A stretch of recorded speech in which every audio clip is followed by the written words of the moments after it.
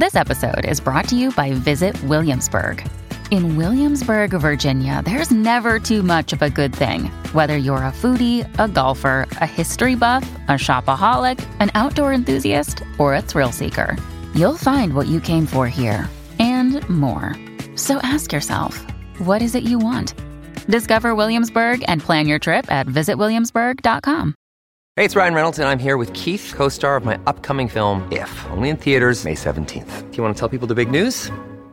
All right, I'll do it. Sign up now and you'll get unlimited for $15 a month and 6 months of Paramount Plus Essential Plan on us. MintMobile.com/switch. Upfront payment of $45 equivalent to $15 per month. Unlimited over 40 gigabytes per month. Face lower speeds. Videos at 480p. Active Mint customers by 531.24 get 6 months of Paramount Plus Essential Plan. Auto renews after 6 months. Offer ends May 31st, 2024. Separate Paramount Plus registration required. Terms and conditions apply if rated PG.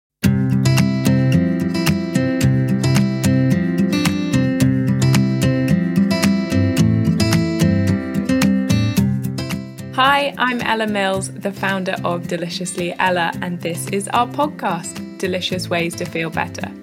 Each episode explores various aspects of our mental and our physical health to help you make the small, simple changes to your life that'll hopefully help you feel happier and healthier. And today we're looking at why changing our mindset can really change our health.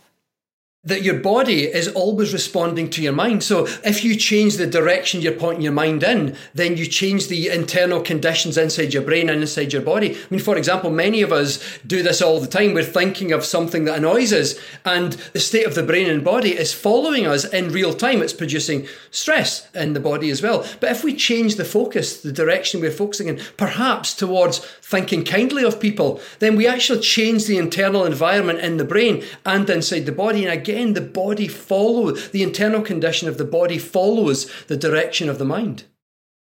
Before we delve into the episode though, I just wanted to say a quick welcome back. This is our first episode in almost 6 months, and it feels so good to be back sitting in this chair. I have genuinely missed the podcast so much, and I have to say another huge thank you actually for everyone who's been listening since we started. I was doing a bit of research into how the podcast has been performing ahead of coming back, and I've seen that we've had almost 19 million downloads since we started just over 3 years ago. So it's millions and millions and millions and millions beyond my wildest expectations, and I just wanted to say a very heartfelt thank you for that ongoing support and for tuning in every week. It really means more than I can say, so thank you so much. There has been a lot going on at Deliciously Ella over the last 6 months. We've opened our restaurant, Plants, in central London. We've relaunched our app. And with that, we wanted to extend beyond recipes in the way that we have with the podcast and go into what we see as the 4 pillars of health. So nutrition, movement, mindfulness and sleep. We've also launched a range of fresh, delicious soups and cooking sauces into some of the retailers that we've been working with for years, as well as new retailers, including some of the fast delivery apps such as Gorillas. And we're now starting to talk to them about international launches for 2022, which is incredibly exciting, and we'll update you with that.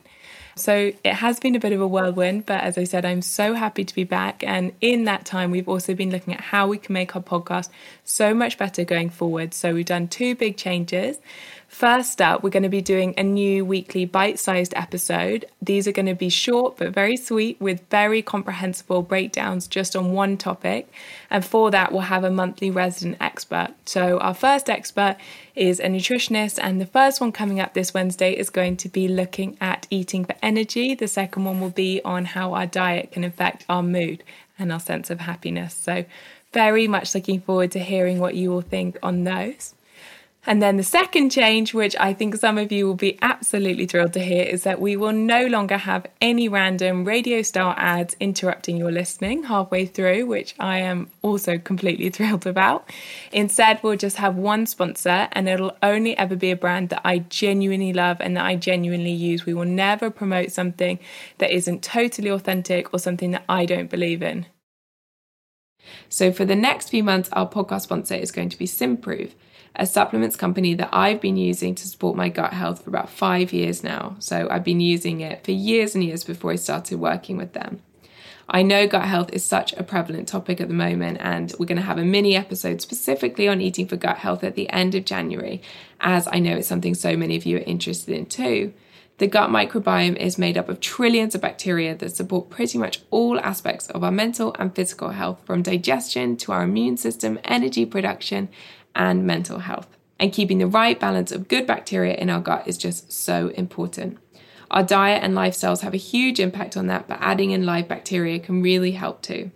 The bacteria in Simprove, which is a water-based supplement, can really survive the long journey from the mouth to the gut, where they can then multiply and support our microbiome. I truly swear by it, and I hope you love it too. For anyone wanting to try it, they've shared a 15% off code with us, so you just need to use Ella15, which is valid on simprove.com for new customers based in the UK, but they also have a subscribers package if you're an existing customer. So our guest today for the first show back is Dr. David Hamilton. David completed a PhD in organic chemistry in the 90s before beginning work in the pharmaceutical industry, developing drugs for cardiovascular disease and cancer. And this sparked an ongoing fascination with the mind-body connection, which emerged after observing the power of the placebo effect in clinical trials. Participants who were given a placebo instead of the real drug continuously saw marked improvements in their conditions. David has since become a world leader in the field of the mind-body connection and has written several books on the topic, including How Your Mind Can Heal Your Body and The Contagious Power of Positive Thinking.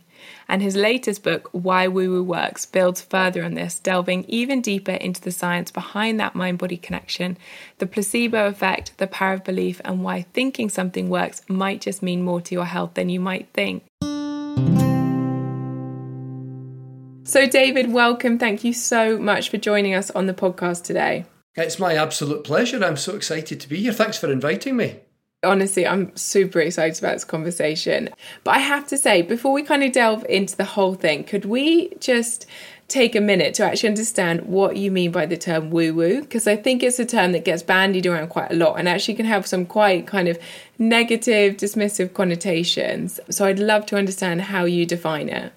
Yeah, well, actually, the official definition is something like unconventional beliefs regarded as having little or no scientific basis, especially those relating to spirituality, mysticism, and alternative health. And it tends to be a derogatory term. So what I actually tried to show is that, that's just, we just make an assumption about things. We call them woo-woo, not because we're experts and we actually know there is no basis, but because it just doesn't sound plausible to us. I tried to rebrand the term and say, in fact, move from woo-woo to what I call true-woo. That it's not so woo-woo after all, it's more true-woo.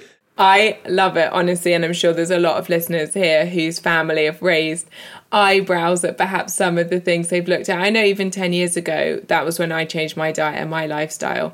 And even at that point, there was almost no science, it feels like, in the mainstream within all the wellness practices, even the ones that we're now seeing pretty robust science behind, and they don't even need that leap of faith. And I know my brother in particular called out a lot of woo-woo things, which I have enjoyed sending him papers on ever since, and to show there's reason to believe. But David, I wondered if we could start with the power of our mindset and the concept of the placebo effect, and why thinking something works actually could be all you need, as you said, just to open your mind and believe that something could be true. And I'd actually love to go back in time a little bit, because as far as I understand, you went from doing a PhD in organic chemistry to working in the pharmaceutical industry and developing drugs to then exploring the mind-body connection. It feels like quite an unconventional path. Yeah, well, actually, I would say it was because when I was a kid, my mum had a postnatal depression or postpartum depression. And it was after my youngest sister was born. I have 3 sisters, and my youngest sister was born in 1976. And she had postnatal depression. It wasn't very well understood at the time. And, my mum didn't really get the right treatment. I remember one of the psychiatrists, I think, saying to her, you just need to give yourself a shake.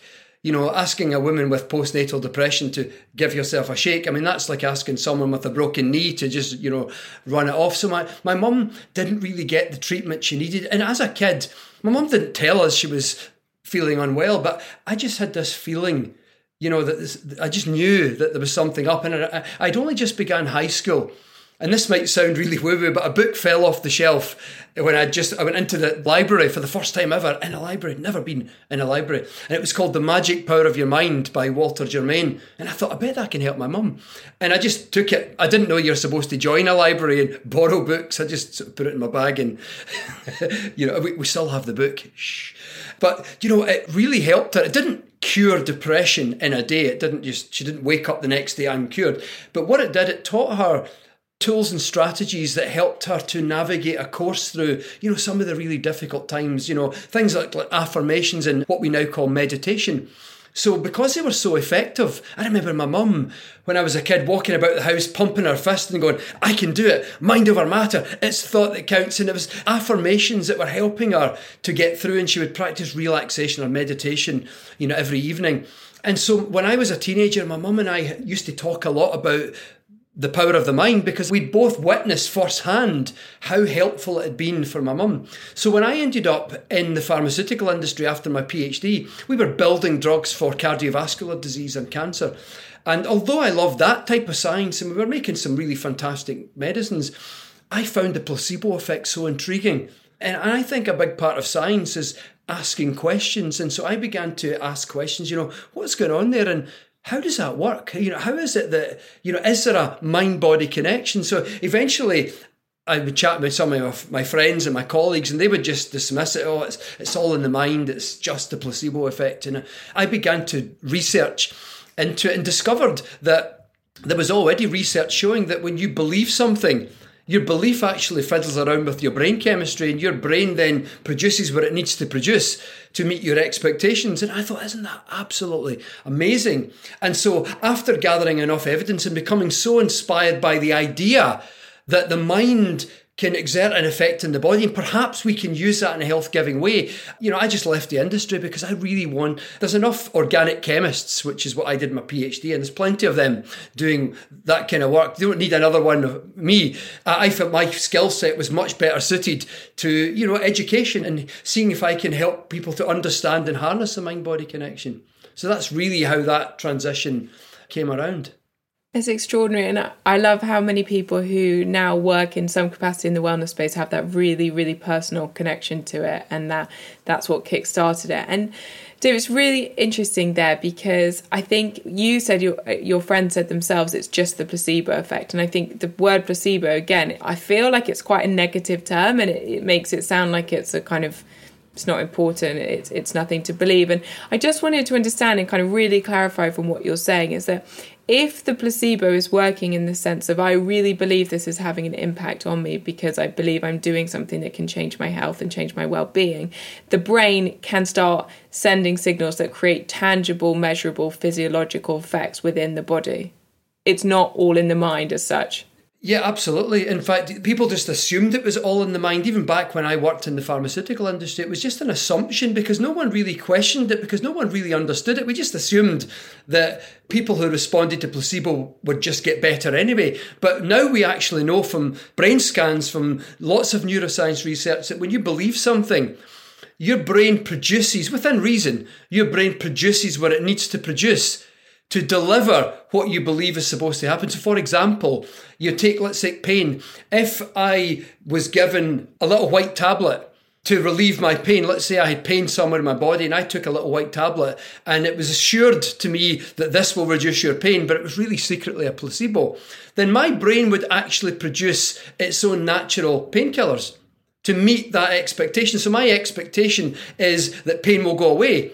So my brain does what it needs to do to meet that expectation. And how it does it is it manufactures its own version of morphine and heroin. So morphine, is an opiate. So we have endogenous opiates, meaning your brain's own version. And so my brain literally produces its own version to meet the expectation that I have, i.e. a reduction in pain. So it's a real tangible effect in the brain that's caused by something psychological. It's absolutely extraordinary. And I guess in the most kind of simple way, what does it mean? Is it in some capacity we've got this own kind of pharmacy within us? How do we harness this to have a bigger impact in our own health, in our everyday lives? Yeah. Oh, great. It is like a pharmacy. We really do have a kind of pharmacy. It's almost like there's a wee pharmacist in the brain that said, okay, so, if it was you. So Ella's belief is such and such a thing. So what do we need to meet that belief? Oh, it's that stuff there. And the wee pharmacist gets it, pours it into the brain, and that produces an effect in the brain and an effect in the body that literally is equivalent to what you believed was supposed to happen. The way to harness it is to understand that your mind is always affecting your body. Every pattern of thinking you have, every way that you feel is exerting an effect. I mean, for example, most of us harness rather than the placebo effect, we can broaden it to the mind-body connection, which is really a broader way of encapsulating the placebo effect. We harness it all the time. Every time we talk about someone that we don't get on with, or we talk about something that irritates us, because of what we're thinking about and how that feels, we actually produce stress hormones in the brain and the body. And they're not just magically appearing on their own. They're appearing in the brain and body because of something you're thinking about and because of how you feel. So by understanding that the mind is always exerting an effect in the body, then we can harness the placebo effect or the mind-body connection by just choosing the direction to point our minds in. Because I can point my mind, for example, rather than at something that's causing me stress, I might point my mind instead on something that's peaceful, or even towards thinking kinder, compassionate thoughts towards someone. And right now, because there's a physiological effect of that, I'm then harnessing the mind-body connection to bring about a beneficial effect in my brain, but also in my body, particularly in the heart, if I'm thinking about compassion and kindness. So do you think it is true to say that a change in our mindset can actually change our health? Well, 100%, 100%. In fact, here's a good change example. Physiologically speaking, the opposite of stress is kindness. Right? And I often ask people this when I'm giving talks. I'll say a show. I ask people to call it, what do you think is the opposite of stress? And 99% of people will say it's peace, or it's calm, or it's tranquility. But those are not the opposite of stress. Those are the absence of stress. Physiologically speaking, the opposite of stress is kindness. It's how kindness feels, because when we produce stress hormones, they don't just appear because you're in a stressful situation.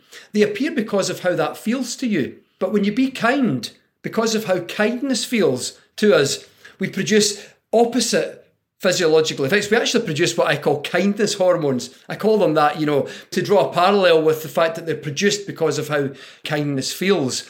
And they produce opposite effects in the body. So this change in thinking, from thinking of something that bothers me to let's think something kindly of a person. And I actually literally change some of the physiological, the biochemical environment inside my brain and body as quick as that, simply by changing my focus.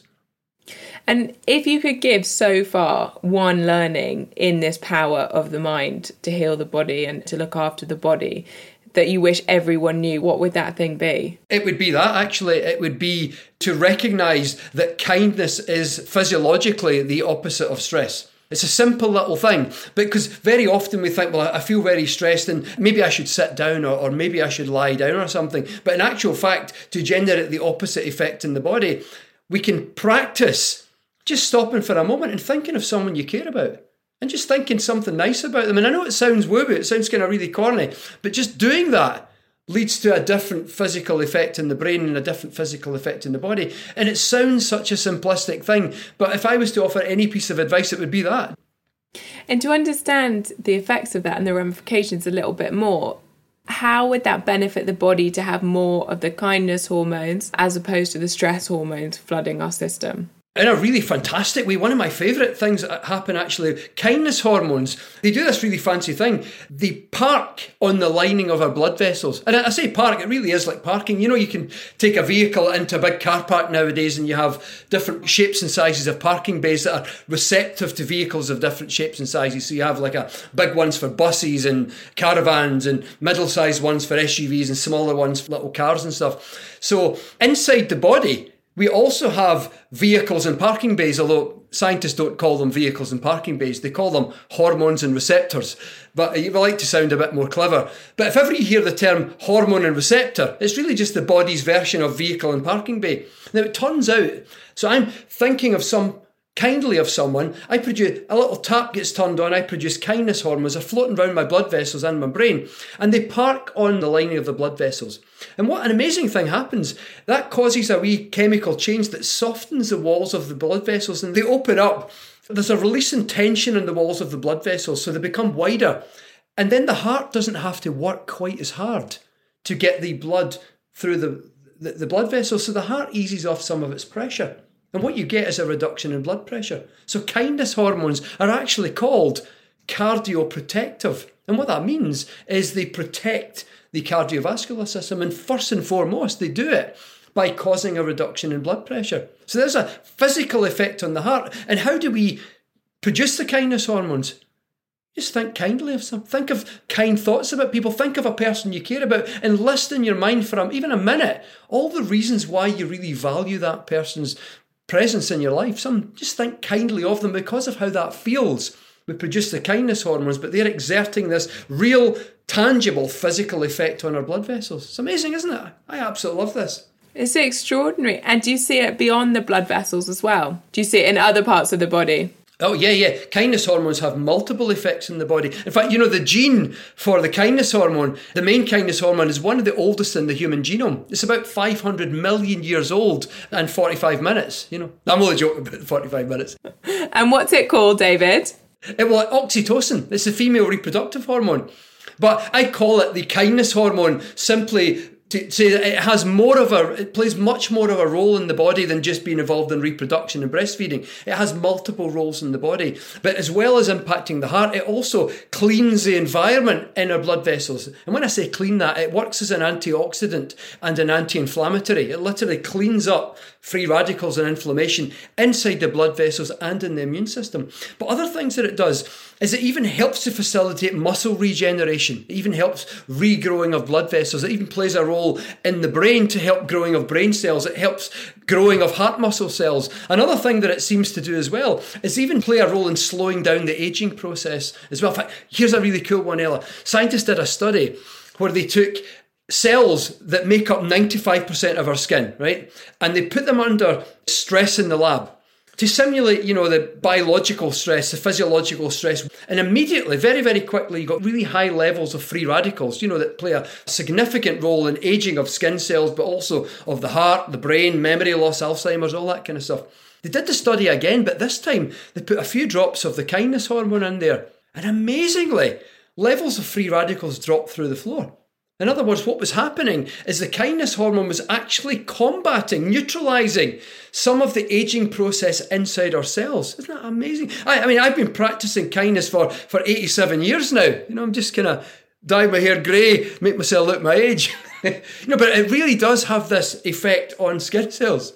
It's absolutely unbelievable. And I think it's a really interesting conversation to have as well at this time, because it feels like over the last decade or so, conversations around more alternative practices and a slightly different, more holistic view of healthcare has absolutely come into the mainstream. But obviously there is still resistance, and we've seen lots of conversations around our kind of total healthcare system and our total well-being. Obviously during COVID and the pandemic highlighted, I think, a lot of challenges and a lot of questions and a lot of fundamental issues. And obviously we're also seeing, like, on a really practical level, those resources are being kind of stretched way beyond the capacity to which they can kind of exist in the long term. And I was just really interested, obviously, because I guess in some ways you've worked on both sides of the coin there. Like, how do you see we can bring conventional medicine and this more complementary lifestyle approach together? Because it feels that it would be infinitely more powerful if we were able to do that. Yeah, I totally agree, Ella. I think there's so much polarity. There's so many of us that have the idea that it's all about the mainstream. And then there's a lot of other people that say it's all about the alternatives. I personally think there's something to be had in the middle, something really beneficial, a happy fusion. Let's call it, we take the best of the rest, but we fuse it with the best of all the rest. We mix it all together. And there's something in the middle there. A happy medium, sometimes more of this and less of that. But other times, more of that and less of this, depending on the situation, depending on the person. And I think rather than an all of this or none of that, or an all of that and none of this, or a very black and white polar, let's meet in the middle, because I think that is, in the long term, that would ease some of the pressure on healthcare services. That would be better for all of us, I think. And do you see there is that challenge there where it's because almost of the word placebo or the word woo-woo as you use in the title of your book that people are a little bit apprehensive about some of these practices? I know in the book you go into practices like meditation, the benefits of nature, etc. And also, as you said, just almost just the simplicity of reframing your thoughts from negative to positive. But it sounds too simple to believe that it could have such fundamental physiological impacts that it's easy to dismiss? Yeah, I think so. I think it's about reframing the conversation. What I love is most of this research now is beginning to fall into the mainstream. It's peer-reviewed, high-level academic studies. It's just that I think we've historically had a knee-jerk reaction to these kind of things. We just assume that there's nothing in it. Like my colleagues in the pharmaceutical industry, they used to refer to some of my beliefs as quackery. They didn't use the term woo-woo back then, they called it quackery. They weren't being unkind, they were my friends, people I go out for drinks with. They weren't really making fun of me, they were just referring to another one of David's quack beliefs, the mind-body connection, woo kind of thing. You know, it was a bit of fun, but there was a mind-body connection, even at that time. With dental surgery, they'd already succeeded in showing that when a person believed that this injection was going to numb the pain, it was really just a saline injection. It actually caused the production of the brain's own morphine in the brain. So that had already been published in high-level scientific journals. My colleagues and I, we just didn't know that. And so often you find this knee-jerk reaction we have to the idea that the mind can exert an effect on the body, or there could be any evidence for Reiki or anything like this. It's just a historical knee-jerk reaction because we're just unaware of all the available research and thought in the subject. So what I've been trying to do over the last few years is pull out of the medical journals and the scientific journals stuff that's really interesting and helpful, but it's just buried, it's just not accessible to the everyday ordinary person, and even to people in science themselves, because most people in science read up on their own field. So they're very unaware of all these other kind of fields. So I thought, I'm just going to pull all of this stuff out that I think is helpful to people, and let's see if we can work with it and change the narrative from skepticism into, maybe there is something really healthy in this that we can use. And of all that research that you've done and all those papers you've read, what's really stood out to you? Oh, God, loads of things have been kind of life-changing for me, actually.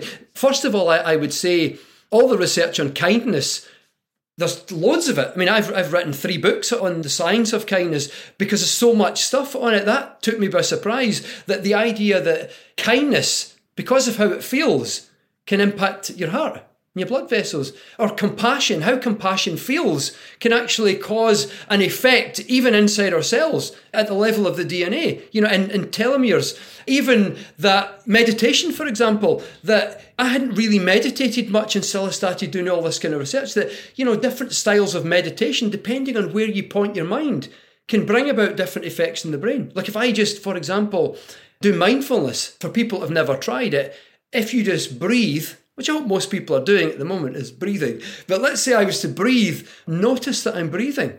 In the noticing of it, I'm actually working out this part of the brain, this muscle. I'm working out this part of the brain. It's called the prefrontal, or the dorsolateral prefrontal cortex. And it's working out just like if I was exercising a muscle at the gym. If I worked out a muscle at the gym, the muscle would become firmer and larger. But something very similar happens in the brain. We don't call it muscle growth because scientists will like to sound cleverer than that. So we call it neuroplasticity. But the idea is more or less the same. And this part of the brain begins to grow. But instead of doing mindfulness, do what I call kindfulness. Instead of focusing just on the breath, focus, as I explained earlier, on thinking kindly of people. Now, we also work out this region of the brain, but there's a slight bias to the left-hand side and a wee bit further in as well. And these are regions associated with happiness and joy. And being able to become better at extracting happiness from the everyday backdrop of circumstances and events in our lives.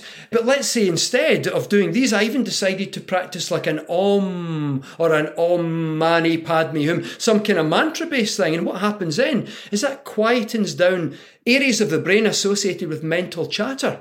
So one of the most profound ideas in this whole mind-body connection thing that I've come across is not only does meditation, i.e. pointing your mind in particular directions, have an effect, but you can actually change the effect depending upon what style of meditation you do. I point my mind at my breath and I do this, exercise this. I point my mind at kindness and I exercise this bit and this bit. I point my mind to the sound of a om and I quieten chattering parts of the brain so you can accomplish different things. And this is all mind-body connection, because it comes down to where am I pointing my mind? What direction am I pointing my mind in? Amazing, isn't it? It was so interesting listening to you just then, because obviously a minute ago I was asking you about whether there was a way to bring together the kind of conventional Western style of medicine and some of these more alternative, except, I mean, they're not New Age at all. They predate Christianity in lots of cases of meditation, etc. But, they're new to some of us in the West practices. And it's so interesting hearing you say that, because it almost sounds like, again, there's a huge epidemic of mental health challenges in the country. There was that report last week looking at the NHS actually prescribing practices like meditation for mental health challenges, perhaps as a first line of defense along with exercise, instead of going straight into medication in some instances. And it's so interesting to hear you say that. And actually, I wasn't aware to that degree about the fact that different practices could stimulate different things. So for people who are really struggling with those ruminating thoughts, for example, and that kind of catastrophizing and that never-ending circle of doom that some of us can be familiar with, that one, the chanting could be particularly effective, or practices along those lines, and mantras, whereas for other people who are maybe struggling more with kind of focus or something that really activating that prefrontal cortex could be extraordinary as well. And do you see that as this science advances, that we could almost become prescriptive to some extent with the types of mindfulness, but I assume that extends way beyond that, the generally alternative practices, for want of a better word, that we use? Definitely. I think what we're learning now, but by looking at all this research into the mind-body connection, what's beginning to emerge from it is there are certain directions I could point my mind in, or certain ways of thinking or beliefs that I could form, or visualizations that I can do that can bring out specific effects. And if I do this with my mind, then this happens. If I do this, then that happens. If I do this, then essentially what we build up is a prescription. What is your ailment? And what mind-body strategy could I use? I mean, even for building the immune system, there was a paper in a leading scientific journal called The Breast, and it was a study of women going through treatment for breast cancer, which involved chemotherapy, radiotherapy, surgery.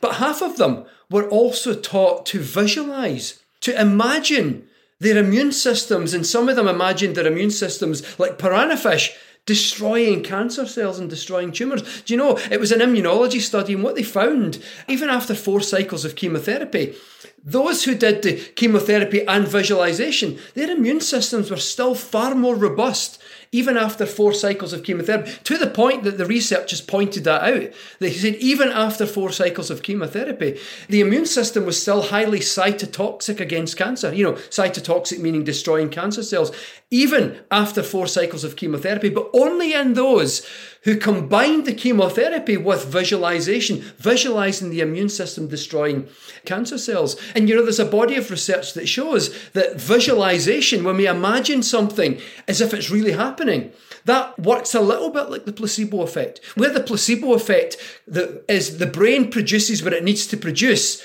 to deliver what you believe is going to happen. Visualization does something similar, but instead of delivering what you believe is going to happen, the brain produces what it needs to produce to deliver what you're imagining is happening. And so you do it repetitively, but the overall underlying mechanism, i.e. way that it works, seems to be the same, that the brain is responding to something in the mind, whether it's a belief or whether it's something in your imagination. So there is a lot of emerging evidence that we really could put a little table that I do this with my mind, that happens, I do that. I think of someone I don't like, and then I produce stress hormones. I think kindly of someone, I produce kindness hormones. That impacts the heart, the aging process, etc., etc. Or I visualize illness turning into wellness, and this happens, or I do this. Or I focus on my breath, and this happens, I focus on something else. And we can list all these different effects, and we can say, this is what I'm struggling with right now. Here is a mind-body intervention that might be beneficial in that case. Not necessarily instead of medical advice, but maybe it would supplement medical advice. And for a lot of people, maybe they would get more, depending on the situation. Maybe they would get more out of these practices, because many of them you can do at home just by closing your eyes and choosing the direction of your thinking. Yeah. When you need mealtime inspiration, it's worth shopping Kroger, where you'll find over 30,000 mouth-watering choices that excite your inner foodie. And no matter what tasty choice you make, you'll enjoy our everyday low prices, plus extra ways to save, like digital coupons worth over $600 each week. You can also save up to $1 off per gallon at the pump with fuel points. More savings and more inspiring flavors make shopping Kroger worth it every time. Kroger, fresh for everyone. Fuel restrictions apply. Absolutely. And these papers are extraordinary. Are there any other papers that have really stuck out? Because I think that for a lot of our listeners, they'll be really surprised at the power of what we're talking about. Yeah. You know, one of my favourite types of research, in fact, one paper done at Harvard actually by a neurologist called Alvaro Pascal Leon. He got a group of volunteers to play a sequence of 5 notes on a piano. So they basically went plunk, plunk, plunk, plunk, plunk, plunk, plunk, plunk, plunk, plunk, plunk, up and down a scale for 2 hours on 5 consecutive days. I mean, not 2 hours straight, that's kind of tiring. You do like a minute plunking, a minute rest, a minute plunking, but that, on and off for a 2 hour period on 5 consecutive days, repetition. Now, they had their brain scanned every day. And the scientists focused in on a region of the brain connected to the finger muscles. And what they found is it was growing like a muscle. We call it now neuroplasticity, but it was growing. By the 5th day, it was like 30 to 40 times larger than it had been on day one, on the Monday.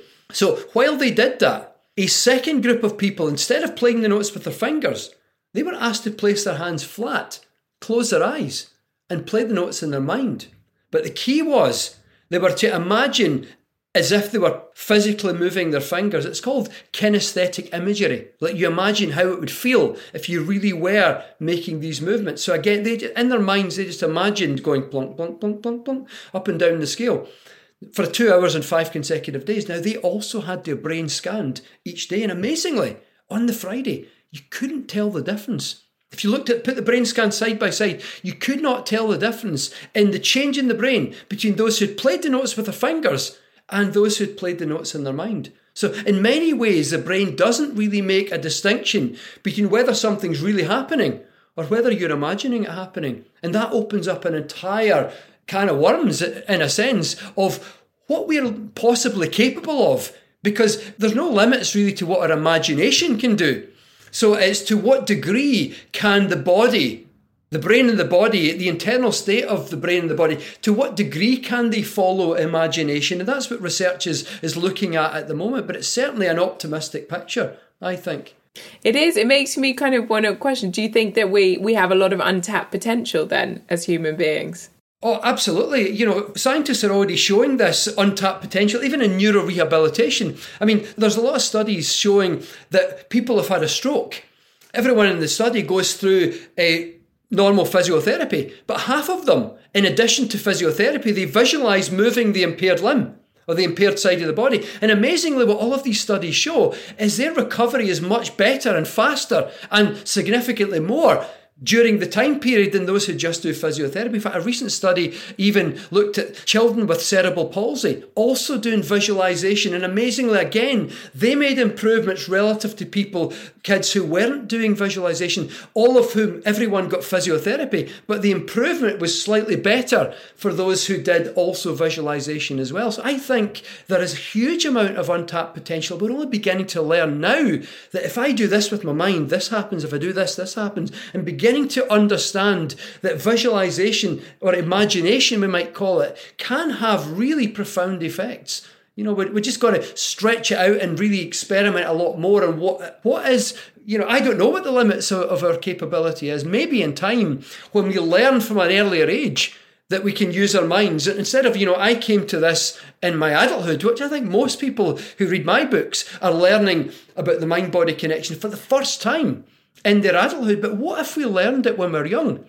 And then we don't have the competition in the brain of the little voice saying, oh, that'll never work. You know, that can't possibly be true, because those are ingrained in us from society. But what if we grew up not believing that X, Y, and Z wasn't possible? What extent might that amplify the abilities that perhaps each of us have to enhance our health or even help facilitate recovery from injury, illness and disease? I don't know what the answer is, because we're just beginning to tap into this, I think. And so with this kind of idea of neuroplasticity and really opening up the brain, do you think that in order to achieve this, we do to some extent have to retrain our brains and retrain our way of thinking to shift to that more open-minded, more optimistic approach? And can we train ourselves to do that?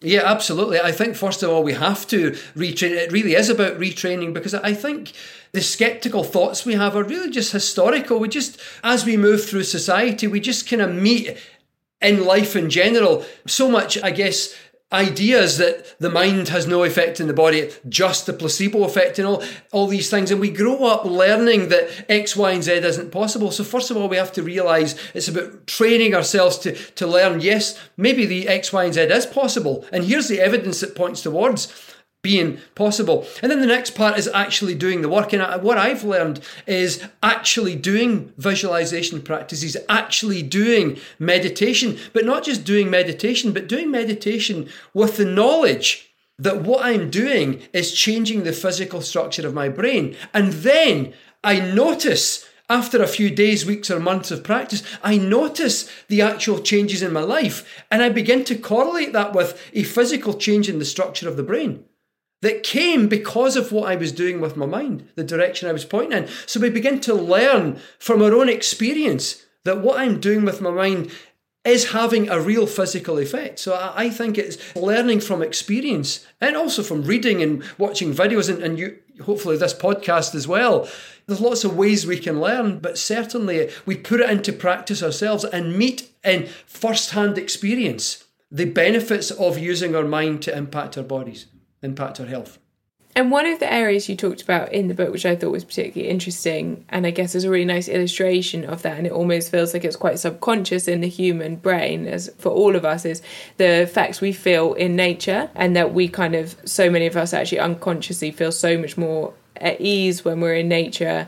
And again, that has a kind of a real calming, restorative effect on our brain that I don't know if we even realise is really happening, but it is. You're right there, Ella. I think we don't even realise it's happening, but it is. And it comes down to, eons of evolution. Our ancient ancestors lived in natural surroundings. I mean, modern humans living in concrete buildings with glass windows and they're blocky and angular, that's very, very new to the human species in the whole recorded span of human evolution. For eons, our ancestors lived in natural settings where everything was green, and they could hear birds and other animals and the sound of crickets at night, and they could see the sunshine. Now, stress is something that we us modern humans experience much more than our ancient ancestors. I'm not saying they didn't have challenging environments, but stress was something that was relatively infrequent compared to us. We live not just with the stress of maybe there's a wild animal or an invading tribe, which would be few and far between for our ancestors, and not all the time. But us modern humans, we're constantly thinking stress, and we're constantly thinking, I've got to get this done by 5 o'clock. I need to meet this deadline. What will my boss say? I need to earn this amount of money to pay the mortgage. We're constantly stressed. But our ancient ancestors didn't have that. Over eons of evolution, what happened is the resting state of the body, of the human nervous system, became correlated with our experience at the time. And our experience at the time was nature. Green grass, trees blowing in the wind, jungles, birds tweet, lots of varieties of birds tweeting and other sounds of animals. So over eons, that nature became associated with calm in the body, and it becomes so wired over eons of evolution that nowadays the research shows the moment we find ourselves in a natural setting, that correlation instantly switches on and the body moves into a restorative state. In fact, so much so, Ella, there's some amazing research that show that hospital patients recover faster if their window offers them a green view of nature rather than a view of a car park or a brick wall, which is, another hospital building. In fact, research is now showing that so strongly that we improve more in our mental and physical health if we see nature. And it's not just because it looks sort of nice. It's because there's an actual physical effect on the nervous system. As the human organism recognises nature, and immediately that switch goes on in the nervous system, restorative effect. The nervous system moves into a state of rest and calm. It's an automatic thing. Lots of research shows that we even were able to tolerate pain better. In fact, scientists put people in identical hospital rooms, but in one, they put plants. sometimes flowering plants, sometimes just green plants. And they gave them pain threshold tests. And amazingly, people handled pain better in identical rooms, but just if the room had plants or flowers. Isn't that absolutely amazing? Such was the impact of the nervous system. The people didn't even notice there was plants in the room. Just the subconscious awareness of them immediately changed how their nervous system, how their body handled pain. And pain was lessened simply because there was something green and natural in the room. It's amazing, isn't it?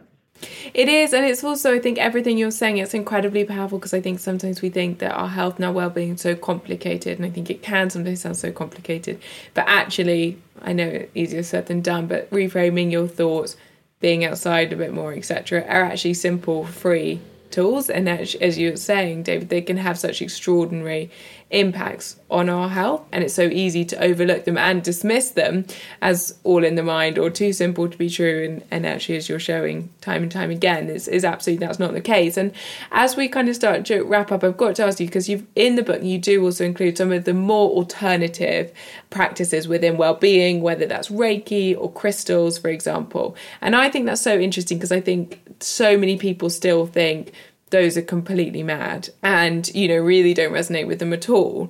But interestingly, you show again that the power of belief and can mean that actually these practices really can work.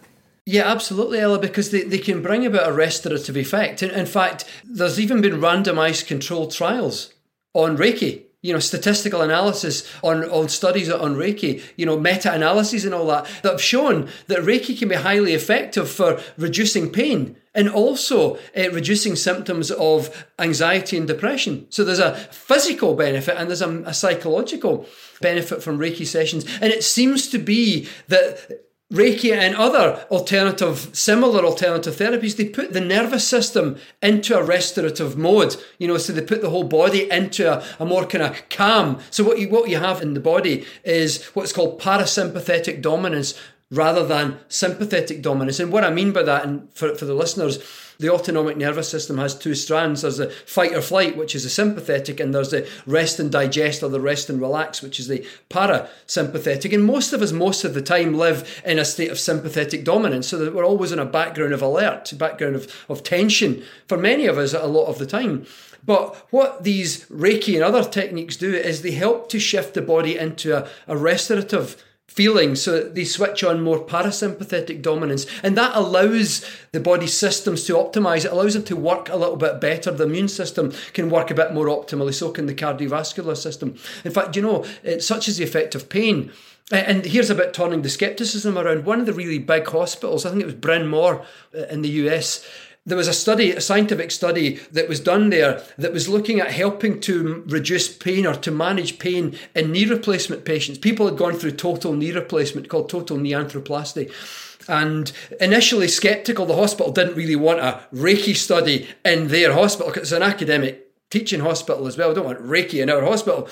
But such was the positive feedback from the patients and the reduction in pain in the patients. The hospital were completely turned around in their opinions. They actually created a Reiki program themselves that quickly trained up 10 of their own nurses, because it's a very popular operation in the US. And so they'd been so convinced by the results of the study, not just the reduction in pain, but the actual positive feedback from patients. They now have a Reiki program, and many other hospitals are following suit, because the evidence speaks for itself. The experience speaks for itself.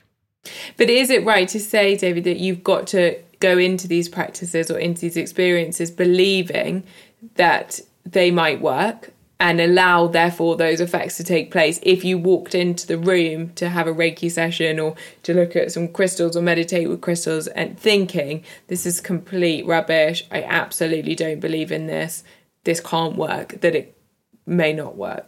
Yeah, I would say so, Ella. I think it's very easy to negate our own possible positive experience through our own mindset. So just like the mind can exert positive effects, the mind can also exert negative effects. So if I was very skeptical about Reiki and I went in with a very strong attitude, this is all a lot of rubbish, then I probably wouldn't derive any benefit. Perhaps my nervous system would respond a little bit, but the attitude and stress generated by my dominant thinking would probably negate that altogether. So maybe we don't even need to believe. Maybe we just need to suspend our disbelief a little bit. We can meet in the middle. It doesn't have to be I totally believe in this, but maybe I'm willing right now to just accept that maybe there's something, and maybe I'll suspend my disbelief just a little bit, just to see if I feel anything from this particular therapeutic experience, and just see what happens. I mean, certainly that's been my experience, and I don't know what your experience has been, is that certainly, yeah, when I first got interested in this 10 years ago, it felt like, as I said right at the beginning, there was almost no science on any of it, no studies on anything, even meditation, etc., still felt quite untapped, especially in the mainstream. And actually, it's also been interesting to see going into these. I was very open-minded and interested to explore and to learn. And you're now seeing 10 years later studies showing why they do work, but they didn't necessarily exist at that point. And I think that something that I certainly feel passionate about, that there's absolutely no point. If it causes no harm, why would you rule it out now? Maybe it works, maybe it doesn't work, and maybe we just don't know yet. But it might be that in 10 years' time, there'll be a mountain of evidence showing exactly why it does work. So just because you don't have meta-analysis and empirical evidence for every single discipline, if it's not hurtful or harmful, then why not if it helps you? Absolutely. I totally agree. I think research is pushing the boat out all the time, and we're gathering evidence for things that now, like you said, 10 years ago, there was no evidence for at all. And we laughed at these things 10 years ago or 15 years ago. And now they're in the mainstream. So I just like you said, I think in 10 or 15 years' time, some of the really things we really call and dismiss with utter skepticism and label them woo-woo in a derogatory sense, there'll be so much evidence for it. It'll be well accepted. And maybe these things will be integrated into healthcare systems in most countries around the world. And I think if they were, that would ease some of the pressure, because about 70% of all doctor visits are stress-related. And many doctors who specialised in lifestyle medicine, where they practice normal medicine, but they also give people lifestyle prescriptions as well. Maybe a lot of people don't necessarily need a drug prescription, but they need more of a lifestyle intervention. They need to learn about diet. They need to learn to manage the foods that they eat and maybe optimise their gut health for a start. And maybe they need to learn stuff that's better for their mindset, their mental health, better for their cardiovascular system. That's an immediate change we can make, and start to realise that maybe that part of this lifestyle prescription can be therapeutic experiences that lead us into a restorative feeling inside the body that allows the body's systems to work more optimally. And so for a lot of patients, I think they would benefit more from a lifestyle prescription. Not all patients, but a lot of patients would benefit, and that would certainly ease the burden on our healthcare services and allow our healthcare services to be able to give better care to the people who really do need that care,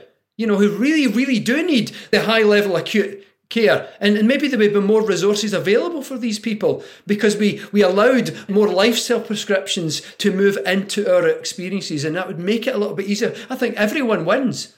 Absolutely. I mean, I've certainly, in all my learning, and have been so struck, I know you said there, David, about stress, and it's 70% of GP appointments were related to that. I mean, I've been so struck, I certainly didn't understand before the absolutely extraordinary physiological responses to stress and how it basically interrupts and disrupts and has an impact on basically every part of the body. And so therefore it's linked to so many of the ailments, whether that's IBS, sleep challenges, anxiety, depression, etc., etc., etc. And even just, you said, managing that through all sorts of things, it's extraordinary what the impact could be. And David, I could talk to you all day about this. It's so interesting, and I think it's so powerful, and I think it's so important because, as you said, it's not to dismiss medicine, but that there's so much that's in our power and in our hands that we could do alongside it, and perhaps in some cases instead of, and that could have a radical impact on us both personally, but also as a collective. And I wondered, to finish, if you could share 3 take-homes for our listeners, if there were 3 things that everybody should know about that link between mind and body and the power of belief.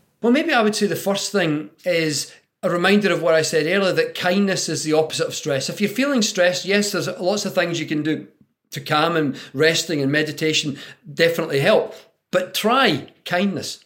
Try actually being kind to someone, or even just changing your pattern of thinking and think kindly of someone, and watch what happens. Watch how quickly the opposite neurological and physiological effects take place. The second thing I would say also is practice meditation, but with that additional knowledge that you're actually changing the physical structure of your brain, and that you can actually change the impact on the brain and therefore the benefits you get, depending upon what type of meditation practice you do. And then maybe the third thing I would say is utilising this idea that in many ways the brain doesn't distinguish real from imaginary. Then sometimes when we're sick and the images pop into our mind of the illness, sometimes if we have medical knowledge, we dominate our thinking by what it actually physically must look like on the inside. Perhaps we can play around with turning that idea of illness into wellness. And every time we catch ourselves with that internal picture of an illness or something that we're not able to do, we just catch ourselves thinking that way and change the internal narrative, change the picture and imagine wellness. Turn that illness into wellness, however you do it.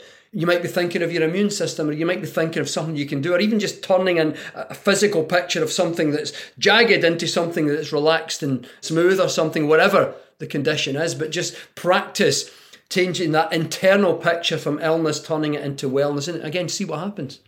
I love that. And David, finally, our podcast is called Delicious Ways to Feel Better. And I wondered what if you could share with us the one thing that you do every day that personally helps you feel better. I would say, Ella, gratitude practices. And I found that to be extraordinarily helpful. You know, one thing I've struggled with in my life is anxiety. You know, it's been something that comes and goes in my life, and I just get used to it. And the one thing that has the biggest impact on feeling anxious is gratitude. And I just stop for a moment and I think about all the things that I'm grateful for right now. Maybe things that have happened in the last day or two, but I just allow my thinking to be dominated with appreciation for people and situations, events, that kind of stuff. And it just seems to take the sting out of the anxiety triggers that have been playing themselves out at that kind of moment. So that's something that I found to be immensely beneficial. And it's a mind-body effect. It's I'm choosing what to do with my mind, and that's causing a calming effect in my brain and in my nervous system. Yeah, I actually have to say I've found the same thing incredibly helpful. Well, David, we can't thank you enough for your time today. This has been absolutely fascinating. I hope everyone has enjoyed it. Thank you so much for sharing. We will be back with our bite-sized episode on Wednesday and back again with our next long episode next Monday. Have a lovely week, everyone. Thank you for listening.